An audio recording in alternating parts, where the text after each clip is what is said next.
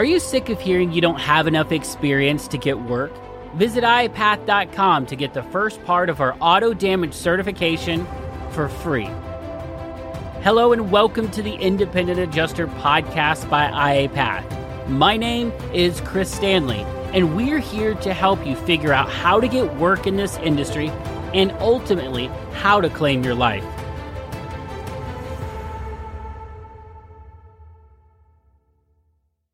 Hey everybody, this is Max Olson. You're listening to the Independent Adjuster podcast, and today we're going to be talking about hail because it is now March. We're getting into the hail season. We've got some severe weather on the horizon, and we're also just going to go back and talk about some of the costliest hailstorms from Marches in the past few decades. So here's the question.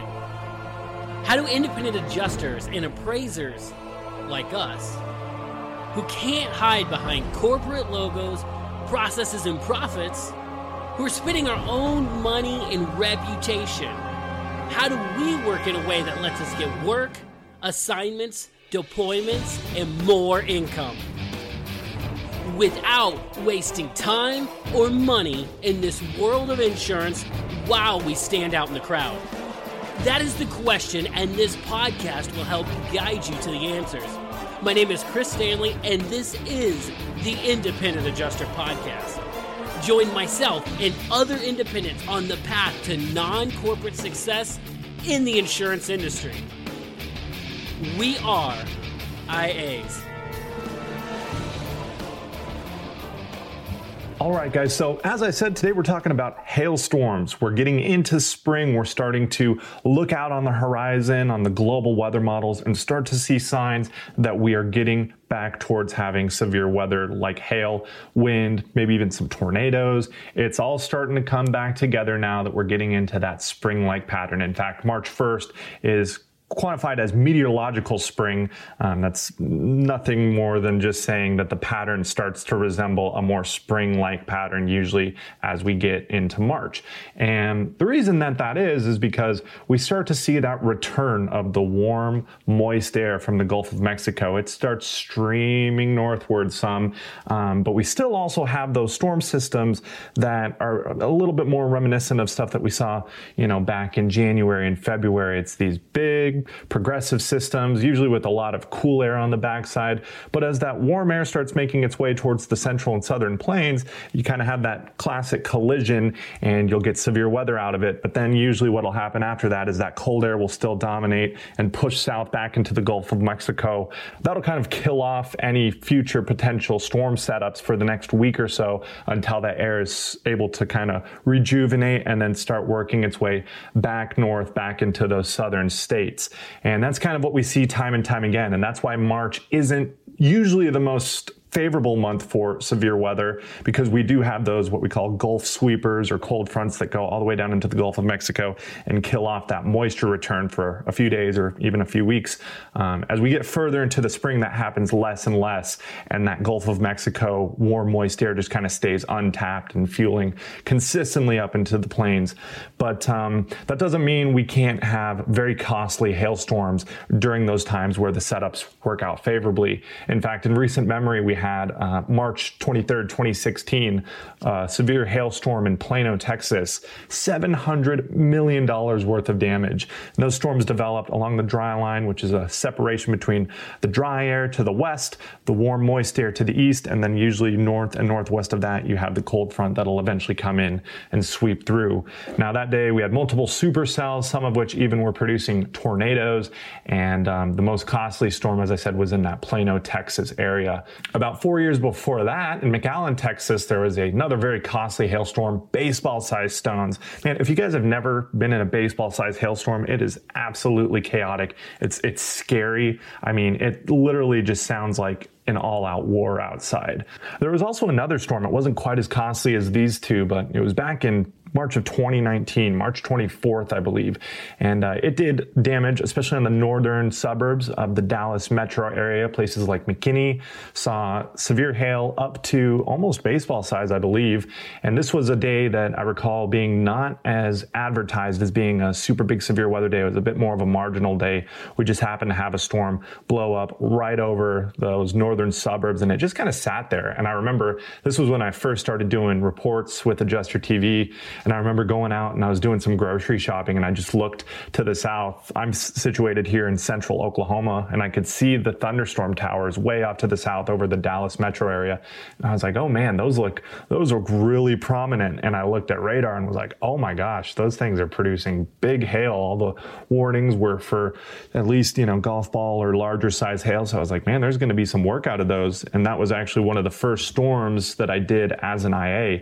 I went down there for not very long, only a few days, and kind of got my feet wet with my first kind of bulk load of claims and figured out how to handle all those. That was a good learning experience for me, but it definitely was quite a bit of damage, as I recall, especially in some of those more higher end neighborhoods on the north side of Dallas. There you generally have people with a bit more money, and so there was a lot of nicer cars that were being totaled out from my memory. But yeah, so March can definitely have its fair share of hail, and in fact, I'm looking here at the global models, and today we're recording this. It's March 7th. This will probably come out a little later, but it looks like later this week, today's Sunday, March 7th, it looks like maybe starting Wednesday, Thursday, Friday, we might have our first little bits of severe weather. I'm looking at, as we talked about, dew points, that warm, moist air streaming up from the Gulf of Mexico. We can quantify that with surface temperature and surface dew points. And I'm looking at the dew points right now, and they're getting up into the upper 50s, lower 60s in Texas and Oklahoma as we get into the week. That's more than sufficient for severe weather when you add in, obviously, all the other parameters. But as far as just dew points go, we're definitely looking for dew points in the 50s, upper 50s, low 60s, even mid 60s for a bona fide severe weather threat. And there's quite a few things that I'm seeing here that I won't go into too much because it just gets too nitty gritty. There's quite a few things that I'm seeing that may not make this the largest event, at least for tornadoes. A lot of times I'm looking at that because that's, other than being an auto adjuster, I also chase storms down and photograph them and take videos of them. So I'm always looking for tornado potential. It doesn't look like there will be a ton with this setup, at least as it stands right now. But I could definitely see there being some severe wind and hail over those few days. I'd actually almost guarantee it to some extent on at least one or more of those days. We're talking Wednesday. Let's see. Let me pull up the calendar. That would be Wednesday, the 10th, 11th, 12th, 13th, that 4-day stretch. I'm going to say there's a pretty decent possibility of severe weather to some magnitude in, southern Kansas, Oklahoma, Texas. We'll kind of keep an eye on that. And if there is any severe weather, I'll be going out and tracking it. And that's something that you can see over at Adjuster TV. But, as we get further into the month and especially into April and then May, we're going to be seeing a lot more activity as far as severe weather, and hailstorms are definitely the biggest moneymaker for adjusters. And the reason for that is because they just affect a very wide swath. You're going to have at least, usually 10 by 10 mile area that was affected by the largest hail. And then that area extends for as long as the storm extends as it's producing severe hail.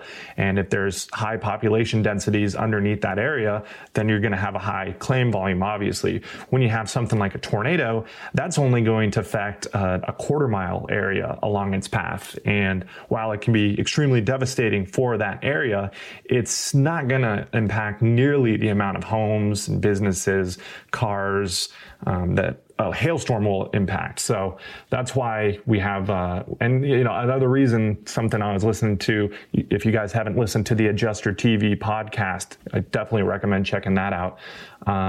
But claims don't always come in right away. They you have that initial burst. People go out and they see their car and they're like, oh man, this thing looks horrible. I got to submit a claim.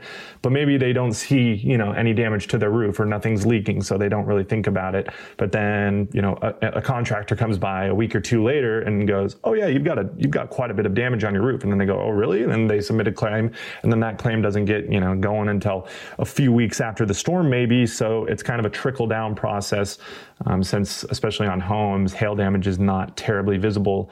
And if you're on kind of the outskirts of the hailstorm, and you're driving a car that's maybe white, it's not as easy to see dents on, you might go through some hail. Maybe it's not the bigger stuff that happened near the core of the storm, the tennis balls or the golf balls, but maybe you get some quarter-size hail where you're at and you don't really notice it. You look kind of at your car and you're like, oh, I don't really see much, maybe one or two. And then you get it under the right lighting, and all of a sudden, all these dents show up. I can't tell you how many times, an owner, especially of a white vehicle, because those are hard to see, especially in direct sunlight, they'll go after a hailstorm and be like, yeah, I don't think the damage is that bad. I see a few here and there.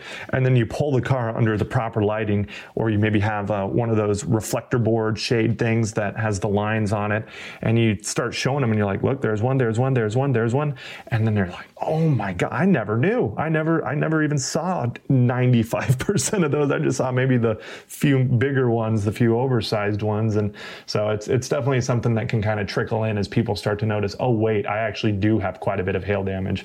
But another fact that I saw as I was doing a little bit of research for this video, not that I did that much, but in fact, the last known death by a hailstone, so a hailstone hitting somebody presumably in the head and unfortunately killing them, was in March of 2000. That happened in Lake Worth, Texas. It was March 29th, 2000, and it was a 19-year-old kid who was struck in the head by a softball-sized hailstone. But anyways, don't mean to end it on a grim note there, but we can definitely start to expect to see some hail here over the next few weeks. It looks like a reasonably active pattern. I'd be surprised if we didn't see at least a few large hail reports over the southern central states over the next couple weeks. And stay tuned here at IA Path. We'll be doing some recap type stuff throughout the spring. And then obviously over at Adjuster TV, I do a little news segment at the end of every month, kind of going over what the major stories were for weather as it pertains to adjusters. And then if you ever want to see any of my personal videos, I do post them to my YouTube channel called Max Olson Chasing. That's just where I do all my personal storm chasing stuff. But anyways, guys, we'll leave it at that. Thank you so much for tuning in to the Independent Adjuster Podcast. Keep walking your path and claiming your life.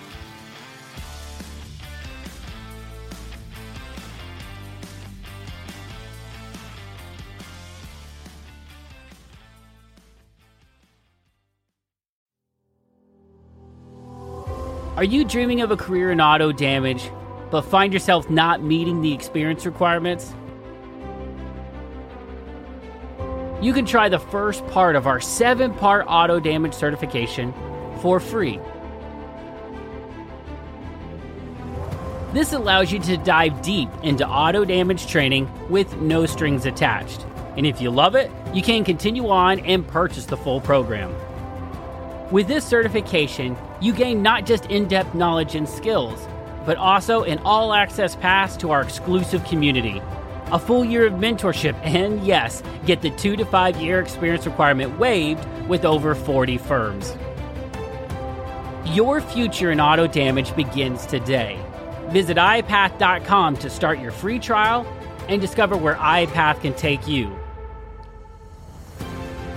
iPath. Claim your life.